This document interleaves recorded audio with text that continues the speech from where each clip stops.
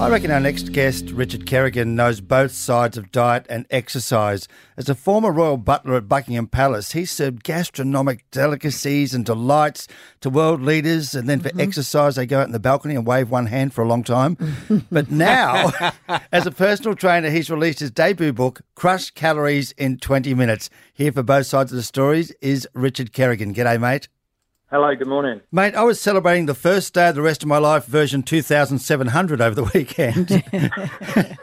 And I was reassured by my dad bod mates, you cannot outrun a bad diet. And that's the problem, isn't it? This is the truth, yeah. You really can't out-train a bad diet. It really does come down to the food.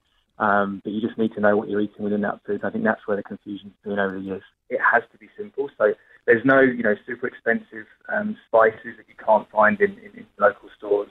It's very tasty. You can cook, and obviously the health benefits from lean protein, good quality fats, and some high quality carbohydrates in there as well. Now, mate, was it possible to tell when Mum had decided we'll all be having yogurt that month, or someone's getting low fat muesli being delivered to their room? Yeah, well, so I was only there for the actual state function. So we were brought in because obviously it's a skeleton staff really for the majority of the time, and we went up there for the big function. So, I was lucky enough to be up there for the George Bush state visit back in 2003, right. And also Charles and Camilla's wedding. So, these are very, very fine dining experiences, and they have, they put on a very extravagant display, as you'd expect. This is the thing that fascinates me, right? Because, I think it's true. We certainly see it on The Crown and any other sort of royal show that we watch, that the Queen gets to start eating first. No one can eat before her. And if she finishes, then everyone finishes. Is that right?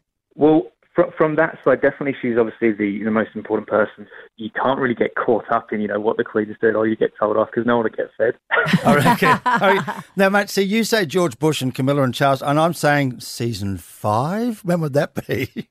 Yeah, it's from what I've seen, I've only seen it in a limited number of episodes, but it's very similar. I don't know how they filmed the episodes, but when, walking down the grand staircase, they've done it very, very well in terms of getting the sets correct and buildings. It's high end to the max. I'm so curious about the eating because no one ever talks about whether the Queen's ever been on a diet. I wouldn't be able to comment. She hasn't been following my new book, unfortunately. But yeah. No, and so this is my point, right? Like if you did all the big occasions and there's probably a degustation and there's these amazing different courses, like are there people, say Kate, who clearly watches her weight a lot? Can people say no to your food? Like if they're at a big royal function, can they say, oh, not for me, please, I don't feel like steak today? Again, it's difficult for me to and I wouldn't want to speculate on that side, just purely because of the people we were looking after. So we were in charge of just a very specific number of people, down at one end of the table. You can imagine that they're going to be at these functions. They might have 4 or 5 a week.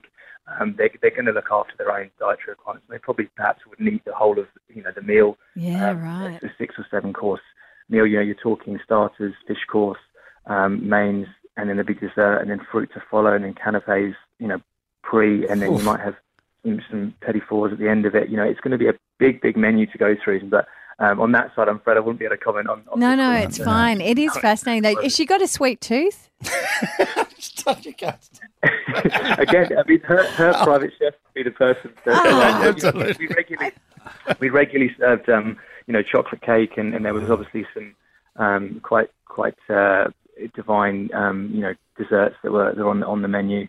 Richard Kerrigan, How to Crush Calories in 20 Minutes and Your Luggage at the Same Time. It's a good book, mate. Thanks for talking to us. You're very welcome. Thank you very much, guys.